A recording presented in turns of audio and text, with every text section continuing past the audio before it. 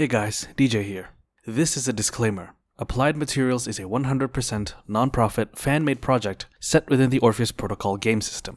The Orpheus Protocol is an actual play podcast and tabletop role-playing game system created by Rob Stith and published by Varkalek Press. If you would like to know more, please check out the main podcast at www.orpheusprotocol.com and patreon.com/orpheusprotocol if you'd like to show more support for the main podcast. Thank you for your time, and please enjoy the following episode.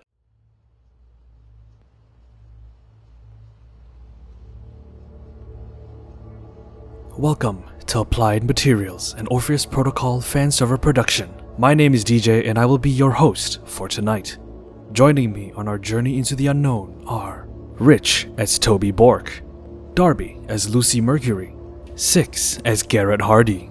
Tonight's episode, Hounds of War Part 2. Hounds of War contains violence, scenes of indiscriminate mass death, and a city left dead and abandoned. Consider this your warning.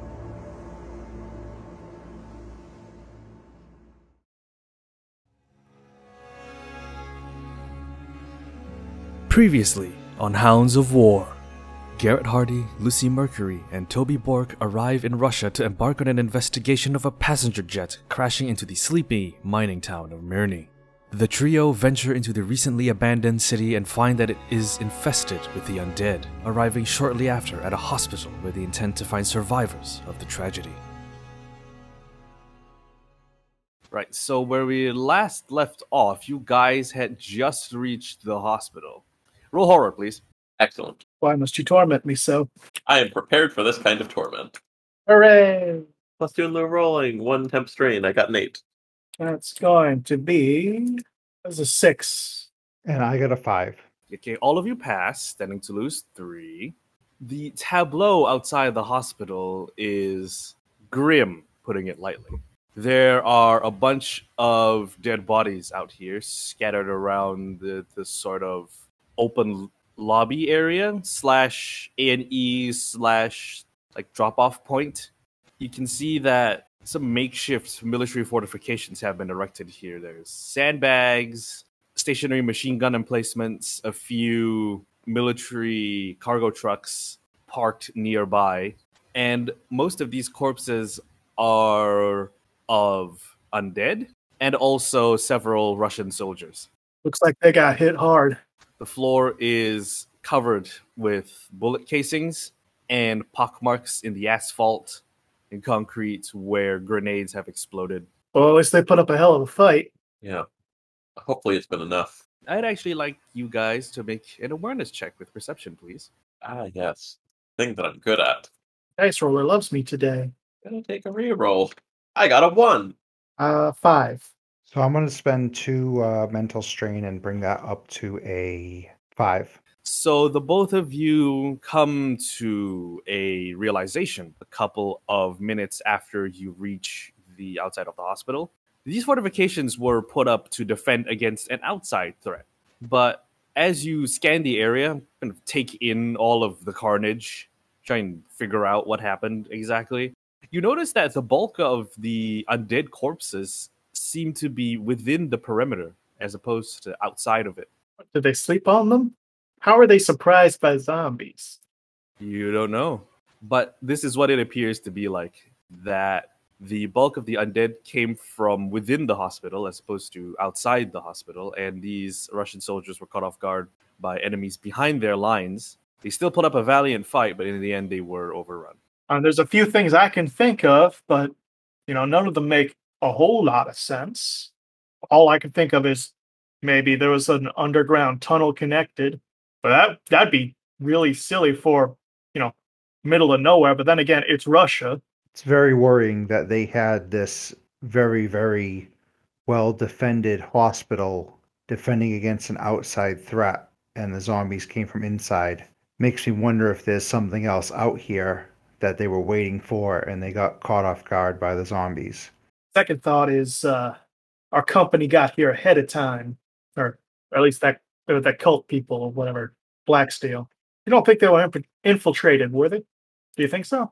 That's the first thought that comes to my mind outside of secret tunnel is, betrayal. The way I see it, there's 4 possibilities for how it could have gotten breached. One is just there's a lot of zombies. They got overwhelmed, and the zombies eventually broke the fortifications from the inside and just looked coincidentally like that. Like there was a weak spot in their wall somewhere else, and they're just piled through there. Yep. Second is betrayal, like Black Steel or something. Third is they captured one, like just stupidity. Something went wrong. Fourth is zombie catapult. Zombie catapult. You have a better explanation? And there's always that. Well, zombie movies. There's always that one dick who hides his bite. True. So Christoph has already pointed out the set of signs in the fourth floor window. He shoulders his rifle, looks back to you guys, and says, "Come on, we need to investigate. If there are survivors here, we need to figure out where they are and how many they number." What if we got this is a trap? Incredibly high. Right. Christoph kind of affixes Lucy with a sort of look that says, seriously, and says, "Do you think people will put a trap for us in situation like this?" And he 100%. No question. Sometimes I wonder how paranoid Orpheus makes its agents. For them to think about enemy making trap within confines of presumably zombie-infested hospital for reasons of we want to kill other people instead of, living. Yeah. There's a lot of people that'll choose spite over living. Yeah, it's not Orpheus that makes us this way. It's the situations that Orpheus puts us into. He rolls his eyes, sighs. Come on then. We will not accomplish anything by standing around here, what is that American phrase? Flapping our jaws. I mean, maybe the zombies will die of old age. And Lucy proceeds to follow him directly into the hospital. So Christoph guides the three of you towards the main entrance of the hospital. It looks like the doors have sort of burst outwards from the sheer amount of undead that had poured out of the hospital during the initial siege stage. Most of them lie dead. It's a lot of body parts, bullet holes, lots of blood. There's piles of recently dead, undead, and then dead again humanity that have formed a sort of wave cascading outwards from these doors. It's horrible. It smells, especially for the werewolves, Garrett and Toby. It smells like a slaughterhouse or a meatpacking plant, except bad. All of it bad. Rancid meat. Okay, so I would like to know one thing. Do you guys want to go in here stealthily or not?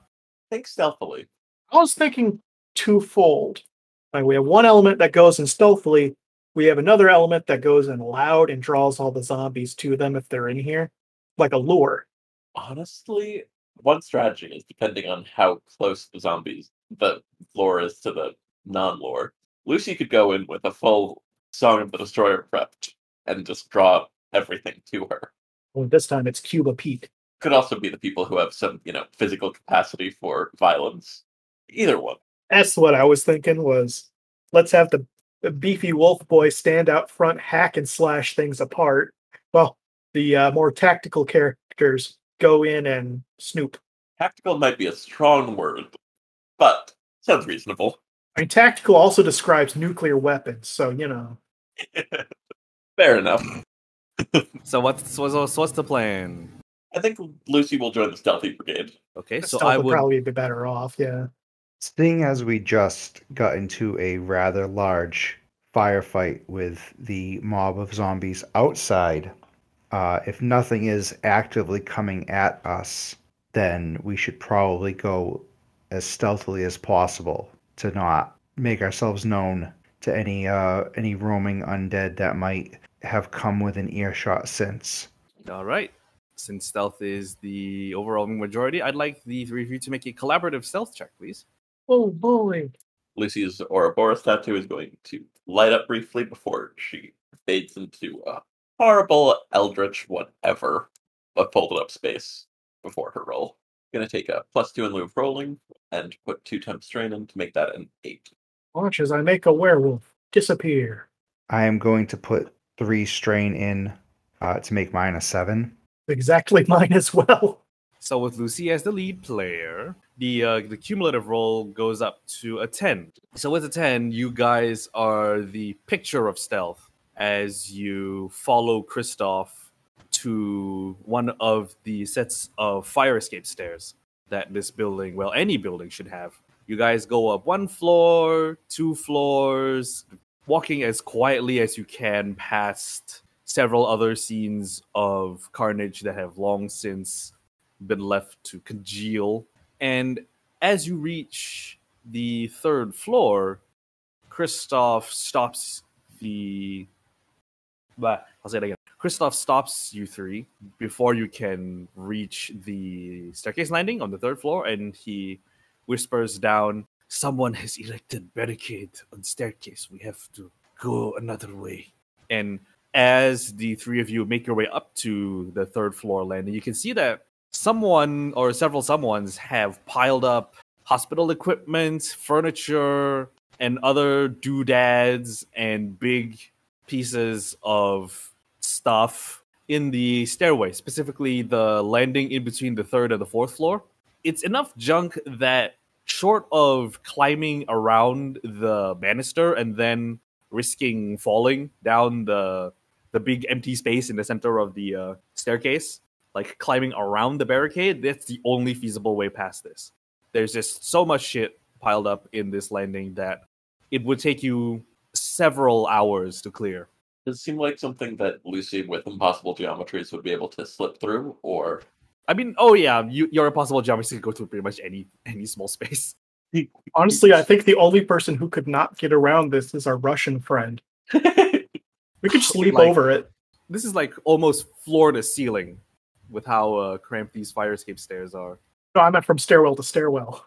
Oh, Garrett just kind of looks at it, looks at Toby, looks at Lucy, then looks at the Russian. How do you feel about being thrown? thrown? I don't... Because I can jump that, and I'm pretty sure I could toss somebody. Are you suggesting that you want to throw me from this staircase to the next one? It's not the weirdest thing I've done today. I could move us, but you do not want me to move us. I promise you. Sort of looks at you, Lucy, raises an eyebrow, doesn't say anything. I guess throw isn't the right word. Toss? Right, because if you actually threw me at the staircase, there would be no guarantee that I wouldn't come out the other side a dripping wet mess. Yes. So Good Friday night. Garrett can toss him. Should Toby catch him on the other side? That would probably make things easier. I'm pretty sure I can catch him. Yeah, I think so too. And I'll cheer you on from the sidelines. Good luck, everyone. Well, I guess we're doing this. So if Toby's going over to the other side to catch Kristoff, Toby, I'd like you to make an athletics check with your dexterity. Well, I mean, this is a pretty simple check. You're just jumping over a space from staircase to staircase.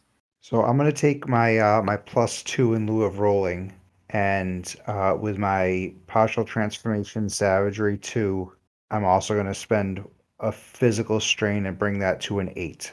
So with an 8, you make the jump easily. You don't even need to stand on top of the banister. You just go sort of like halfway up the stairs, turn, face the other set of stairs, one big hop, and you land on the other side.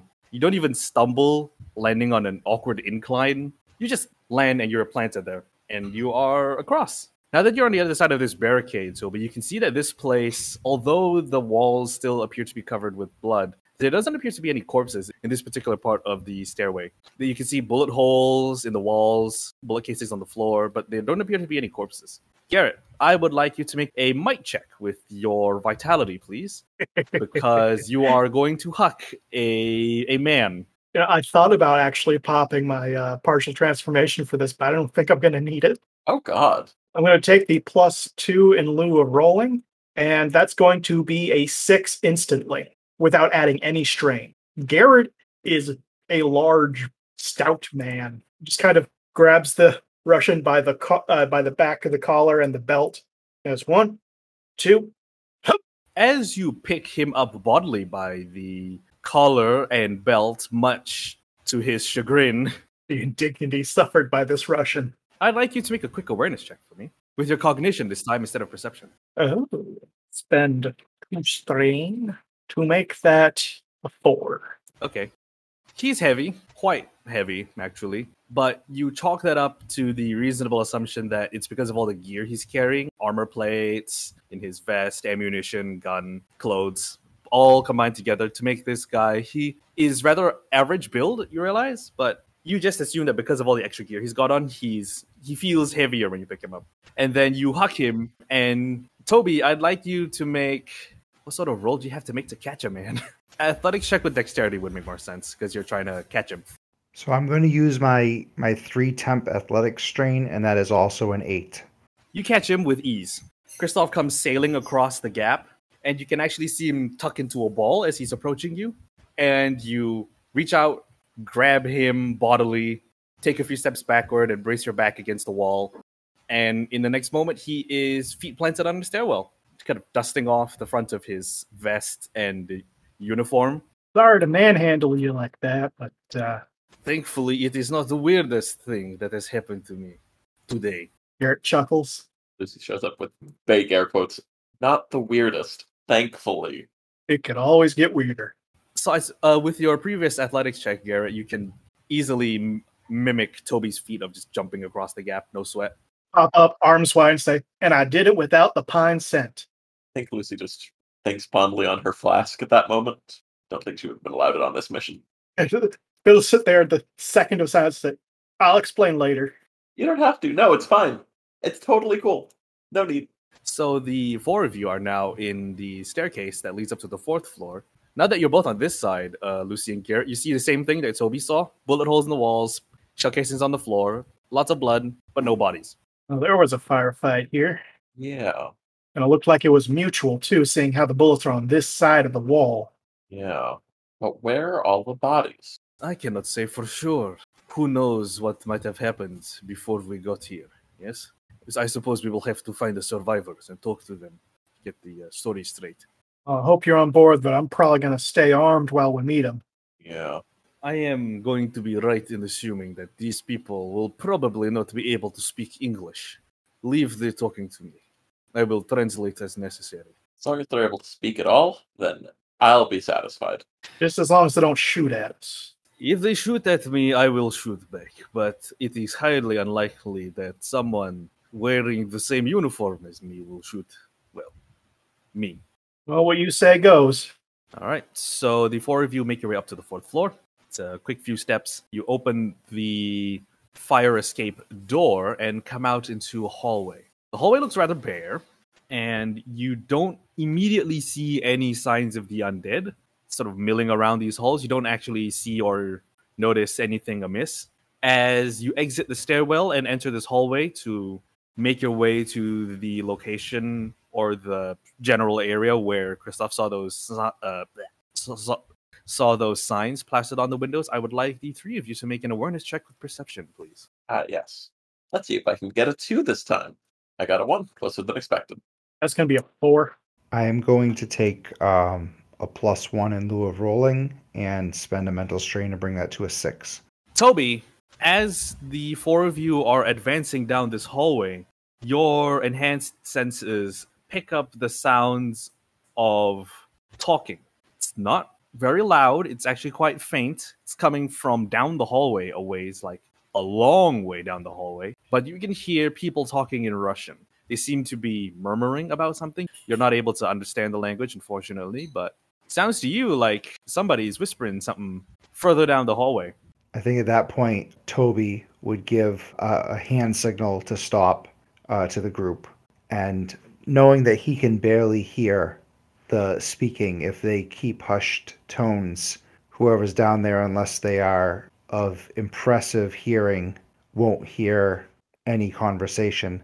And he would relay the fact that there's someone or something alive down the hall, well down the hall, and trying to be very, very covert in holding a hushed conversation, but that it's in Russian and he cannot make out what they're saying, or he cannot understand what they're saying. So you gesture or perhaps tap Kristoff on the shoulder, let him know what you have heard. He follows your gesture down the hallway, kind of squints a little bit, seeming a little confused as to where this noise is exactly coming from, since it doesn't appear outwardly that he can hear what you hear.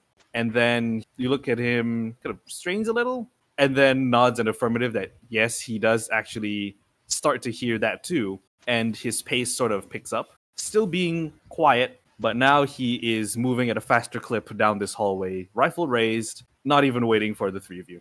Lucy gives an exasperated glance to Toby and Garrett, then jogs to try to keep up. Garrett shrugs and follows with his pistol in one hand and him holding the green axe in the other. As the four of you follow Kristoff's increased pace, you soon come across an area that seems a whole lot more lived in than, well, the other areas of this bombed out hospital. Before you approached this area, the hallways were mostly ridden with bullet holes, lots of blood, maybe a few corpses. As you get closer to the sound of the murmuring that Toby heard, you start seeing less and less bodies, more bullet casings, signs of travel, boot prints on the floor, tracked in either blood or mud. You can't tell, it's too dark. And then you come across very clear barricades that have been erected in the hallway, blocking it off from travel. As you round a corner into the wing of the hospital that Kristoff saw the signs in, you are immediately greeted by a barricade comprised of tables, chairs, hospital beds, IV stands, bunch of other miscellaneous pieces of furniture wedged into the hallway. There are gaps that you can see through, and the murmuring is now loud enough that all of you hear it. People are in hushed conversation. You can hear a few grunts and soft moans of pain. Hush tone as well, Garrett will just go, well, these are them, most likely. And human, at least. Some of which injured, sounds like. Yeah. Unsurprising. Honestly, though, might sound callous. I think that's a good sign.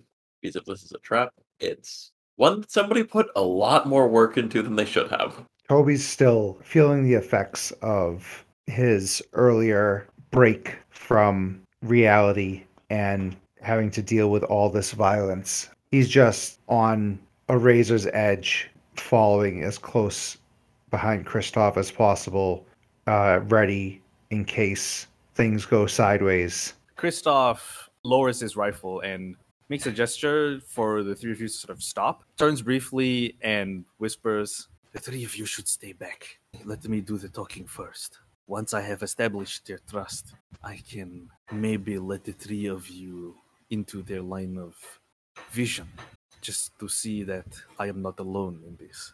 Stay around the corner, wait for my signal. I will be in the hallway. You will see me." All right, your call. Give a wordless mock salute and gestures. Kristoff lets go of his rifle, lets it dangle from the strap on his shoulder. So now it's just resting against his chest. He holds his hands up, palms forward, walks out from around the corner, and yells out a greeting in Russian. You hear the murmuring immediately hush into silence for a few moments. And then you hear the scrabbling of boots on tile floor, followed by the barrel of a gun poking out from the barricade as someone on the other end talks in Russian. There is a rushed I'll say it again. There is a conversation happening now in Russian. Unfortunately, none of you can understand it. Garrett just grumbles. I wish I had slept through the internationals classes. It appears that Kristoff is gaining some ground. The barrel of the gun disappears from the barricade, and a hand pokes through another gap in the defensive wall and gestures for Kristoff to come closer. He does, and the conversation goes from normal talking level to a light murmur. You can see that Kristoff appears to be nodding in response to something, maybe instructions or something else. You're not sure. A couple of moments pass. The conversation wraps up. The boots behind the barricade sort of go away, fade into the distance, and then stop as Kristoff walks back towards the three of you and says, "Okay, so I have established that, yes, there are survivors in there. Russians, all of them. They appear to be elements of the Russian army battalion sent to accompany these investigators to the plane crash, along with some of the townsfolk, hospital staff it looks like, along with a few civilians, and a few people from the Russian Air Transport Bureau. all in all, it looks to be about at the least 10, 12 people. I'm not too sure. But the guy at the barricade told me that they had blocked off this whole hallway, and we need to go through one of the side rooms in order to reach them. He will meet us there and unlock the door for us to go through. I have assured him that the three of you, my companions, are American support. Clandestine, of course. But the man was grateful to have any sort of help, even if it is from America. Well, I'm glad he's not choosy. Sometimes you gotta take what you can get. Just kind of to sell home the Americans point, he'll cowboy holster his revolver with the fancy spin up. And do the same thing on the other side with the axe. At least he just gives him a raised eyebrow, like, really? I have spent a lot of time with this axe. You learn to do weird things with it. Don't take that out of context. Splinters much? Anyway, the three of you follow Christoph. So this hallway is a sort of T-junction. There is a wall directly ahead of you. On the left is the barricade, and on the right is another open hallway. Christoph takes you down the right path into the very first room that you guys see. It appears to be a ward, a hospital ward. If any of you have been in a hospital before, this is a big open ward area. You assume that where there are these little walls that sort of demarcate cubicles where hospital beds would be, except that this room has obviously been stripped bare because they need supplies to construct the barricades with. You can see that IV stands, beds, chairs. This room has been stripped bare, but you can sort of see, like, in the floor, little indentations in, like, the linoleum where bed wheels used to be. The obvious places that show different amounts of wear and tear. And at the other end of this ward is another door, you assume, that leads past the barricade. And through the frosted glass on this door, you see the silhouette of a person. And then you hear the door, and then you hear and see the silhouette raise a hand to the door and knock on it 3 times. Christoph runs over to the door, returns the knock. You hear the sound of a door unlocking, and as the door slides open, you see this 20-ish young man in Russian military fatigues. He's wearing an Ushanka. He's got an AK-47, tactical gear, and a very haunted look on his face. He looks at Christoph, breathes a sigh of relief, and then pokes his head into the room to cast a glance at the three of you. Longer than you think is necessary. And then you see the head disappear, and you see him gesture with his hand for the 4 of you to come in. Happily oblige. Jared will follow suit. And Toby as well, right behind. So now that you're behind the barricade, you can see that the situation here is a lot better than you thought it was. What you see are several Russian soldiers. It's not just the one dude. There appears to be about 8 to 9 of them here. They're all pretty heavily armed. More AKs, some of them carry shotguns. One of them is actually toting a machine gun. They are in various states of readiness. Some of them appear to be just resting, but they do look up at you as the 4 of you enter. There also appears to be another group of civilians here in another part of this cordoned off area that you now see is a hallway and the adjoining 2 wards on either side of this hallway. Makeshift medical areas have been set up, and you see about 3 civilians and 1 soldier in makeshift cots or spare hospital beds that they didn't need to use. Tending to them are 3 individual civilians that look to be clad in hospital garb, specifically hospital staff clothes. One of them does appear to be a doctor looking over his quote-unquote patients. The rest of the civilians are sort of scattered around the area, walking around, pacing, or in a corner or against a wall, seated, lost in their own thoughts. All of this sort of grinds to a halt as the 4 of you enter, and one of the soldiers leaning against a wall walks over to Christoph. He salutes Christoph, and Christoph salutes back. And the 2 of them have a rather long conversation in Russian. And then Christoph beckons for the 3 of you to come closer, and he says, This is Sergeant Luka Sokolov. This is unfortunately what remains of the detachment that was sent by the Russian government here to investigate the plane crash. Along with them are several townsfolk, like the doctors and nurses over there. Some of the civilians are residents as well. All in all, there are about 30 people here, some of them injured. This section of the hospital has been secured at a great cost.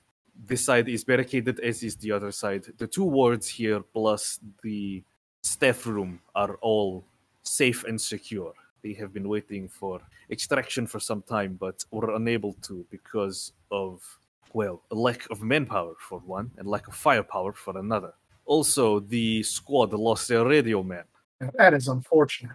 Yes. The equipment that they were going to use to set up a forward operating post here, or at least in the town, was lost during the perilous journey up to the fourth floor here where we are now.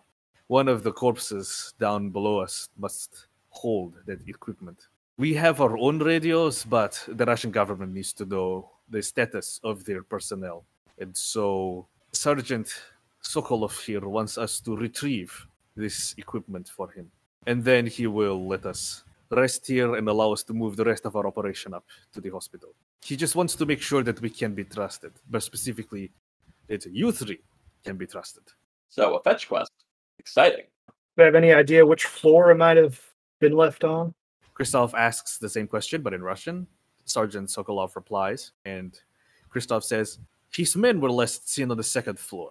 Apparently, the platoon was split up, and he kind of looks to Sokolov for confirmation, who nods. Yes, they were split up as they were approaching the third floor. Decisive combat action had to be taken against undead that were infesting the hospital, and as a result, the platoon was split up. Unfortunately, their communications equipment was left on the second floor, and Sergeant Sokolov lost contact with the men down there. He assumes that they are dead, but there is only one way to be sure. Now, I guess the question is, and I look over at the two wolf boys, do just the three of us go, or do all four of us go? We need one person here to maintain the radio communications between, well, me and you. I will stay here. I will brief Sergeant Sokolov here on the state of our forces outside the town and let him know of the situation. In the meantime, the three of you should head down to the second floor by the staircase that we came in from and try and look for this communications equipment, if it's still functional. Once you find it and any sign of Sokolov's men, radio back to me first. And then let me know what you see. Depending on the state of the equipment, he might want you to come back or try and salvage it, as much of it as you can. Understood. I can do that. Any objections? And outside of zombies, anything else we can expect? Not much. Christoph asks Sokolov again. He gets a reply, and Christoph says, other than the undead, Sergeant Sokolov's men didn't really encounter anything else. It looks as if that this infection or this contagion only creates the undead. It doesn't mutate them in some way, shape, or form. Or at least, that is the current observation, anyhow. So, expect undead. As these men were making their way upstairs, they didn't completely secure the hospital, if you know what I mean. So you should expect greater numbers the further away you get from this position. Fair enough. Be careful, the three of you. I will be in radio contact. Sounds good. Godspeed. Let me know if you find anything interesting on your way down. Well, keep you appraised. Take pictures. Because Sokolov kind of is confusedly looking at Garrett and Lucy. Christoph says something in Russian to him that makes him look a little bit more at ease. What, does he not like the way we look? He just doesn't understand the idiosyncrasies of Americans. You'll see in time. Lucy gives a big grin. If there is nothing else, you should get moving. The sooner we recover that equipment, the better. Let's move. So, which of us takes point? Well, I'll take point. I've got the axe and everything. And short-range weaponry. Yeah. I think since Lucy's got the only ranged attack in the group, I think she'd stay in the middle if she could. Yeah, and Toby will watch the group 6. So, going back down the way you came, you repeat the same process minus throwing Christoph, getting past the barricade on the 3rd and a half floor. You make your way back down to the second floor. The carnage is just as you left it. Bodies in the staircase, bullet casings, bullet holes, lots of blood. The door does appear to be jammed, though, so any one of you that wants to force the door open can make a might check with vitality to just pry it off its hinges or force it open. I'll do that. I'm the point man anyway. Well, it's flat on the die, so I'll spend 2 physical strain to boost that to a 6. Does it just kind of remove the door? Oh yeah, I forgot about wolf, poof, and now there's a pine scent. Did somebody spray some axe everywhere? No, that's me. So you partially transform into a werewolf. Lucy, this is nothing special to you now. Garrett, this door is kind of ajar. You kind of figure that you'd be able to reasonably fit your fingers in between the gap of the door and the door frame. You do so, dig your claws into the metal of the fire escape door, and just pull. The door screeches open with the sound of grating metal on metal. It's loud, it hurts your ears, but the door is now open enough that you can squeeze through and Lucy can squeeze through. Well, they know we're here. They didn't already, which they might. So on the other side of the fire escape is more of the same carnage that you've come to expect in this place, except it's more copious amounts of it. There appears to have been a sort of protracted firefight that has led towards the door. As you can see, a trail of corpses. Basically, the violence looks like it led towards the fire escape door as opposed to like away from it. And you can sort of kind of guess that maybe the Russians came through here as opposed to starting in the fire escape stairs, going into the second floor, then coming back out. Is it a reasonable assumption to make that they might have actually come up to the second floor from another part of the building? I would like the 3 of you now to make an investigation check with your perception as you step into the second floor of the building. You said investigation. This I could do. I'm going to take a +2 in lieu of rolling and spend 3 temp strain to get that a 5. Use the reroll for this one, and I got a 4. Investigation is not necessarily Toby's strong suit, and I ended up with a 2.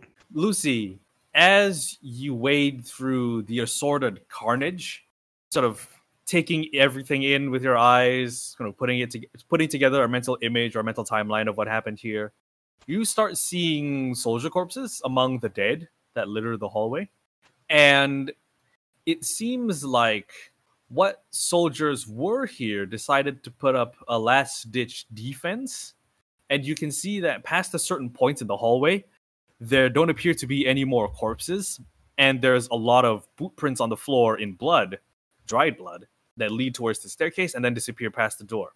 So it seems to you like some of the Russian soldiers must have put up a quote-unquote last stand to ensure the survival of others that escaped. Presumably the same survivors that you met just a few minutes ago. Yeah, which would imply that this is probably where the communication equipment is, or somewhere close to it. Yes, you make that reasonable assumption that in this section of the hallway, which looks to be somewhere near a main lobby of sorts, like you can see, there is no reception desk here, but you can see elevators. There is a nice big window overlooking the street on your right with a bunch of chairs, coffee tables, a couple of potted plants, vending machines on one side of the wall. And this is sort of like a big open mezzanine space with one hallway off to one side, presumably for like the other wing of the building. And the other hallway is the one that you're standing in. Now, it appears that these soldiers came in from the other wing as the trail of carnage leads up from that other hallway that you're facing into it spilled out into the mezzanine area, got contained for a little bit, and then it spilled over into your hallway and then stopped. So you assume that the communications equipment is somewhere in this area. And it's not behind you, but it's somewhere ahead of you. What did I find? You get most of the same. I suppose, Garrett, you exchange a glance with Lucy. The two of you pretty much kind of have the same sort of mental image building in your head. Garrett, this is more familiar to you in terms of military tactics, since you are ex-military and all. It looks quite familiar to you, the way that some of these bodies are positioned on the floor or leaned up against walls, scattered around the mezzanine area. You sort of backtrack in your mind where these soldiers might have been, either standing or kneeling when they were still alive, and you realize that they had made a sort of defensive wall to stave off a potential advance from an enemy force, and then were subsequently overwhelmed by sheer numbers. And the soldiers here seem to have been, well, fighting for their lives, and they gave their lives. The air smells faintly of cordite, very thickly of blood and death. But in all of this carnage, you don't quite know precisely where the communications equipment is. Like Lucy, you figure that it's somewhere in the carnage strewn out in this mezzanine area, but you're not entirely sure where. Well, guess we gotta just start looking. Yep. Do we, God, I hate I'm about to ask this. Do we split up?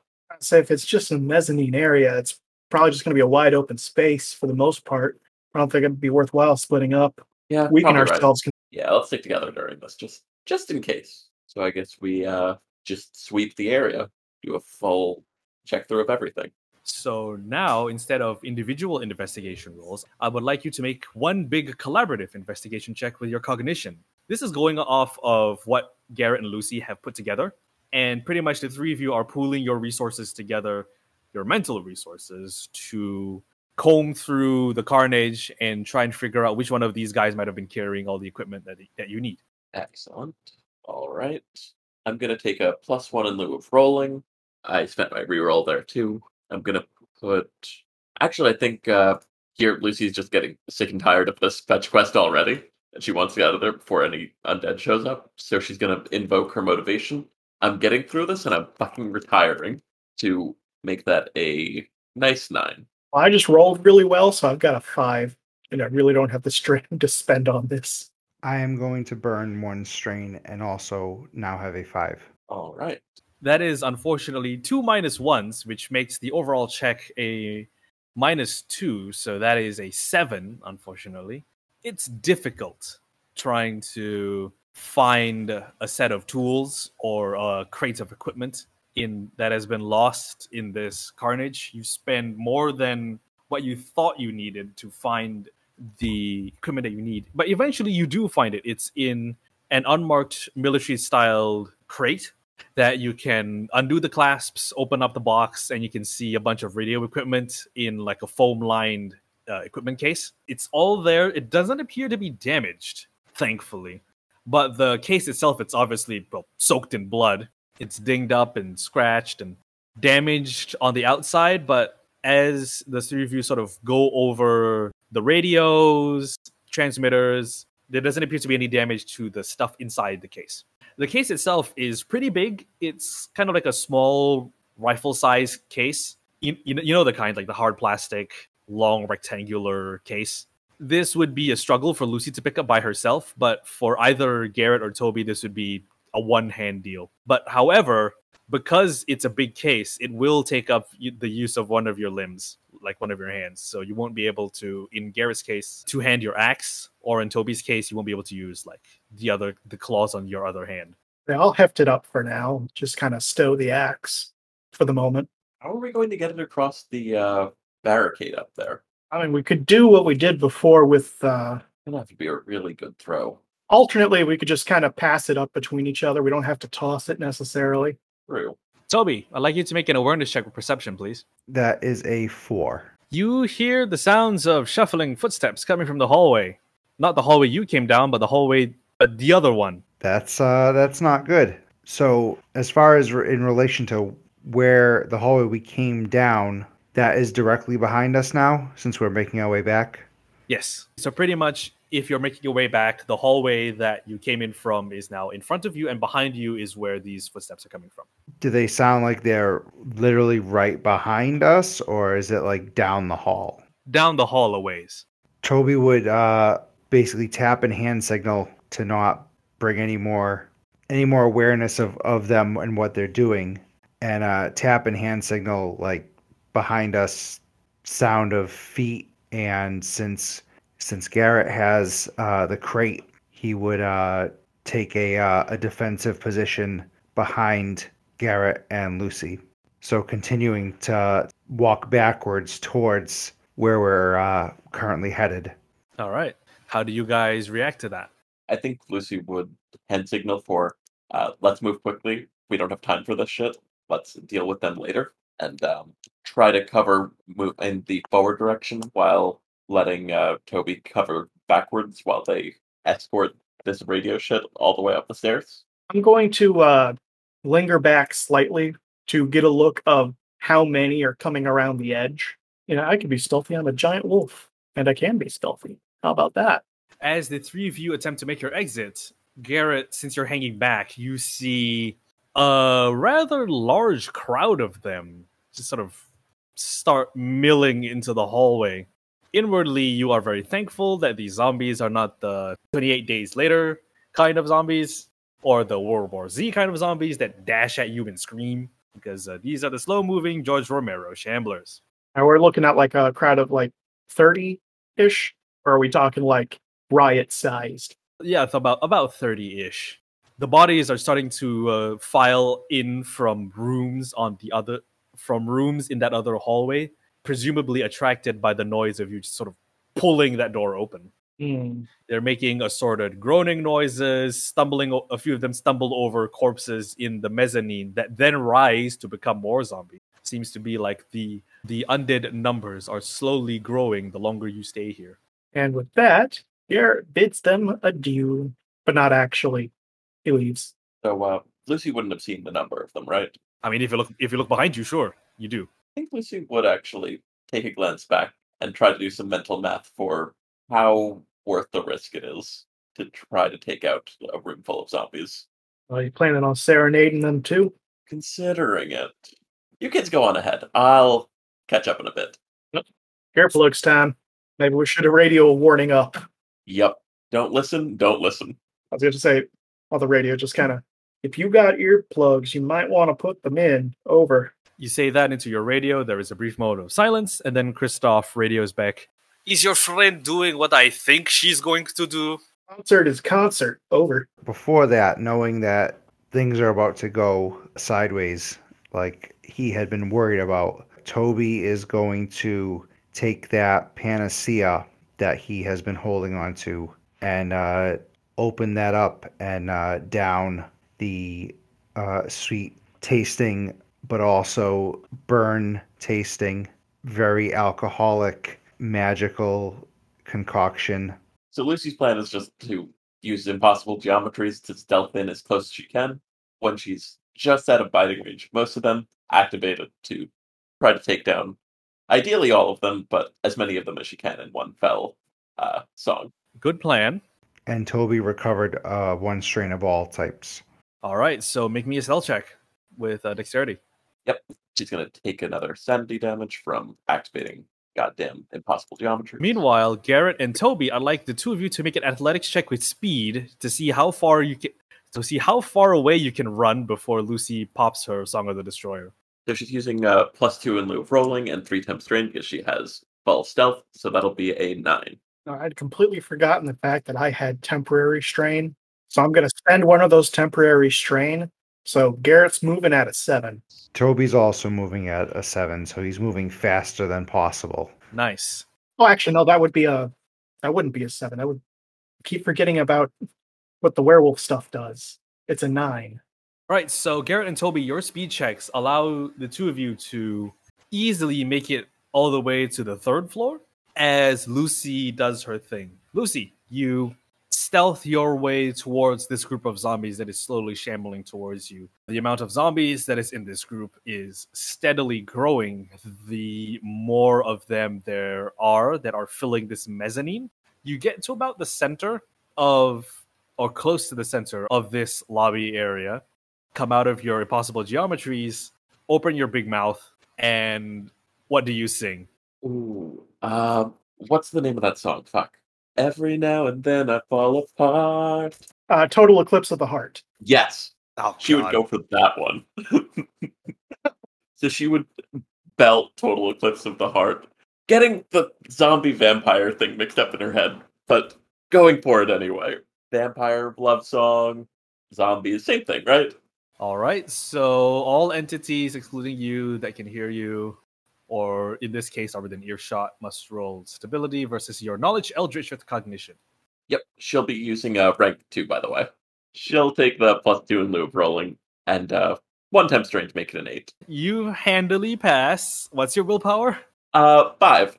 So all of these zombies take 15 points of sanity damage Yay! each. And so Lucy is the only witness to her feats of occult prowess as you open your mouth, belt out another 80s power ballad badly. Beautiful. And she'll heal a little bit from the extra sanity damage, which is great. Yeah, you gain 2d3 sanity damage as you basically melt the minds of all of the zombies that are present within earshot.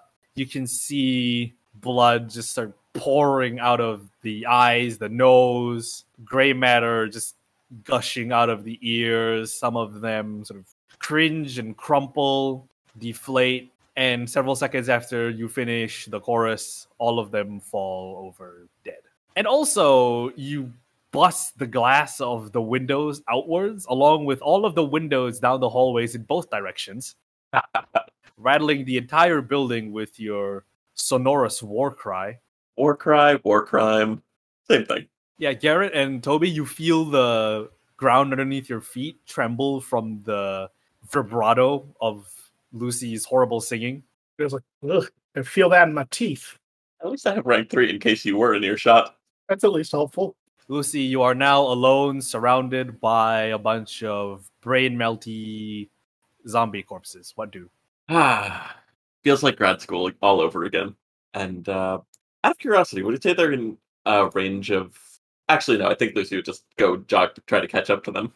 Yeah, Garrett, Toby, what do you do now that you've heard and also felt Lucy sing her lungs out once again? I think Garrett is at least going to slow his pace down to a slow walk. Toby will stay on alert for anything that they may have passed by the first time, not expecting there to be anything, but not taking any chances. You know, I'm going to horribly freak out those Russians in the upstairs when I come back. The beauty in the world. Just tell them I have a condition. It's an allergic reaction. So, Lucy, you're just sort of jogging back towards the stairs, right? Yeah, I think that she's ready to move faster if she has good reason to. Yeah, you do have a good reason to, as your horrible singing has elicited the sounds of snarls and growls and groans from multiple parts of the hospital at this point. Yeah, I think at that point, And- the moment that she starts hearing that, oh fuck, and going to impossible geometry teleport Back to Garrett or back to the survivors? to the barricade, wherever. Oh, okay. So you teleport into the staircase, a floor above Garrett and Toby. Yeah, Garrett and Toby, you wait for a few minutes longer than necessary to seeing if Lucy is right behind you. She's not right behind you. She wouldn't just leave us, would she? No, I think we should make our way up to the stairwell. Yeah, let's go. And so the two of you make your way up the stairs, reach the barricade, and see Lucy standing there. Not standing. I think she would be laying there dramatically, like pantomiming a nap after like 2 minutes of waiting. Okay, correction. The two of you make your way up the stairs towards the barricade and see Lucy lying across the stairs, her head propped up on perhaps a table leg in a pantomime of a pillow. It appears that she is asleep. Come on, it didn't take us that long. Took you guys forever. God. Oh, we were waiting for you. That makes us even. Let's just go. Let's go before I throw you up there. Probably deserve it. So the three of you make your way past the barricade as per normal. You don't have to make any other checks since you've already done that. You make your way back up to the fourth floor and approach the locked door within the ward that you were let through previously. You give it a knock. Whoever is in the lead at anyway. I imagine Lucy Yeah, I think so at this point. Okay, Lucy, you knock on the door. probably looking really smug. Absolutely. The person who answers the door is Christoph, and he sees that you're the first in the line and sort of glares at you. Hey, how's it going? Had to make a pit stop, sorry. The life of the bar and all that. We would be very lucky if the entire hospital is not converging on your position now. Well, it's a good thing the position was on the second floor instead of here. Well, now that you have so graciously attracted every single undead into the second floor, wherever you are, maybe we can make the job of cleaning up this place a whole lot easier with copious amounts of incendiaries or, I don't know, concentrated machine gun fire. Anyway, do you have the communications equipment with you? Right here. And Garrett, much larger than he was 5 minutes ago, lumbers through the door with the case over his shoulder. Several of the civilians, you can tell they go pale at seeing you bigger and more canine looking than normal. Tell him it's a gluten allergy?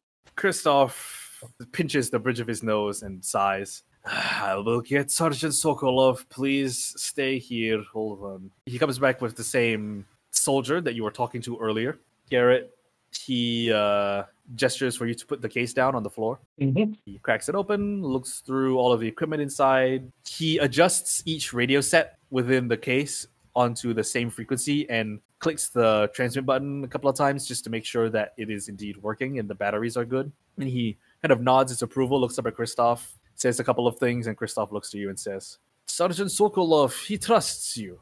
Well, more than normal. The equipment is in good working condition. It appears to be functional, all of them. The batteries do not appear to be dead, and the internal electronics do not appear to be damaged, although the case is, well, it has seen better days. Sergeant Sokolov is going to distribute these radio equipment to the rest of his men, and then put a call into the Russian government to let them know that well, they are still alive. In the meantime, we should probably radio back to our people and let them know that this place for the moment is safe, but for them to avoid the second floor of the hospital at all costs. You didn't happen to leave the fire escape door open, did you? Did we? We didn't make a roll to close it. Should we have? I mean, if the rest of the people that are going to follow us attract the attention of the sheer horde of zombies that you, and he looks pointedly at Lucy, so graciously attracted on that floor, then they might lead that same horde to our position, therefore endangering the lives of pretty much everyone here. Short answer, yes, you should have closed the door. I'll go close it. Don't. I could hear you opening that door from up here.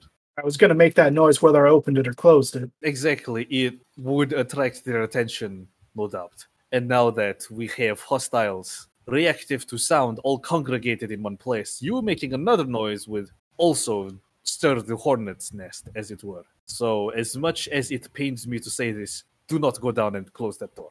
We could clear out the rest of the ones that have gathered in the same place again before we do anything else. Or if somebody's got a grenade, I can make a noise somewhere else. Those are very good plans, but for now we cannot risk using up what meager supplies we have. Since, we are not back at base and we do not have the ability to rearm ourselves. Plus, we do not want to make the civilians panic any more than necessary. Your little stunt, Miss Mercury, did cause a fair bit of panic up here. It took a lot for them to settle down as it was. Understandable. I will keep it in check despite the apparent clamoring for a encore. Say, keep it at pianissimo. Yes. Well, get inside. I will lock the door behind you. Try and get some rest. And I will radio back to JP to let him know that our position is secure. Sounds good. He ushers the three of you into the hallway, locks the door behind you, and then puts a hand onto the radio on his shoulder and proceeds to talk to JP as he walks away from the three of you, perhaps to get some privacy for the call.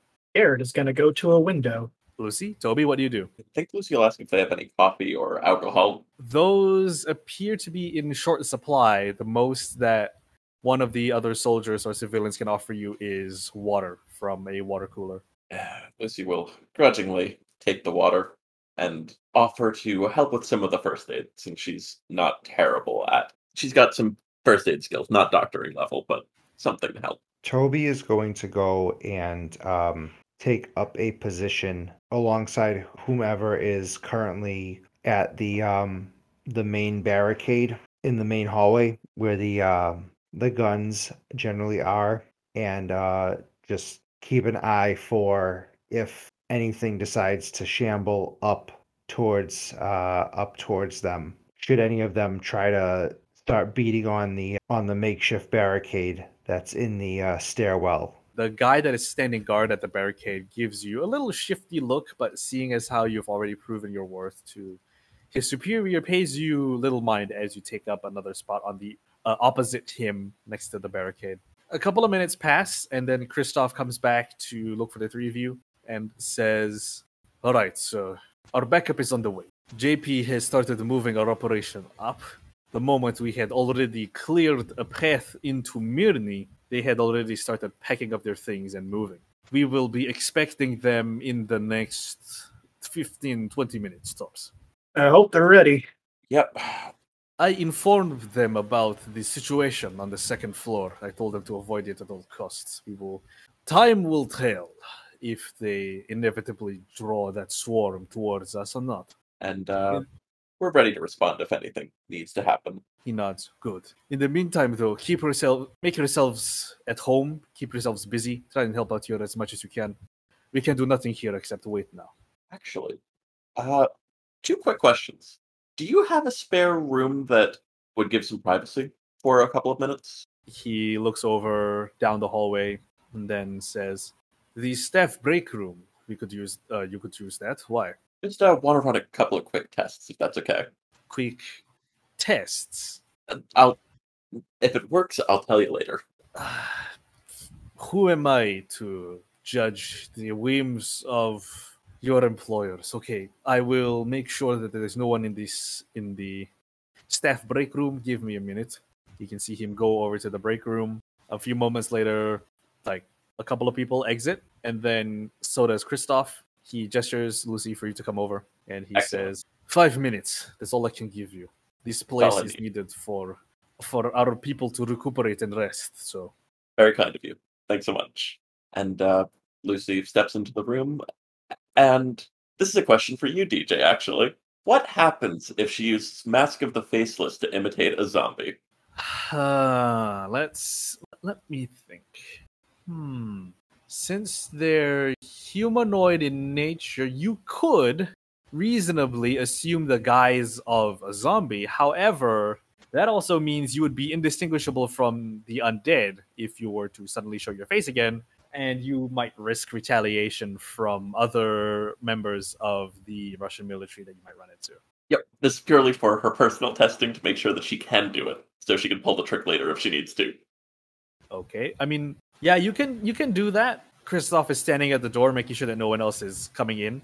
Yep, she'd use rank 2 and just also see if she could grab any of the memories from any random zombie, like normal. So you use Mask of the Faceless to shift into the guise of one of the random zombies that you saw downstairs. Mm-hmm. This slightly taller, what used to be a man, kind of missing half his face, no jaw, like chest cavity is open, neck is torn and bloody. You read this guy's mind and find that he used to be a patient, just recovering from a nasty lung infection, until the war that he was in got overrun by the undead, and then he couldn't, resist, and subsequently got eaten and turned. Makes perfect sense. It was horrible, painful death. Roll for horror. As Kristoff raises an eyebrow and goes, I didn't know you could do that. Gonna take a +2 in lieu of rolling, 1 temp strain, get an 8. Yeah, you pass, and to lose 3. Okay, well, spend a strain to buy it down. Yeah, that was unpleasant. Not going to do it again for a bit, but good to know I can. And she'll let go of the transformation and shift back into normal. Actually, you say that, but what comes out of what passes for your mouth is more like because you don't have a lower jaw. And then you turn back into Lucy. She'll just move her mouth a few times, like shift her jaw. I don't like that. Not doing that again. Nope. How does he bite people? Anyway, neat trick if we need it.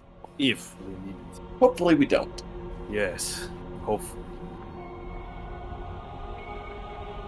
This has been Applied Materials. Thank you very much for listening, and thank you to Rich for playing Toby Bork, Darby for playing Lucy Mercury, Six for playing Garrett Hardy. Do follow the show at Applied Mats on Twitter to keep up with the podcast, and I will see you in the next episode. Good night.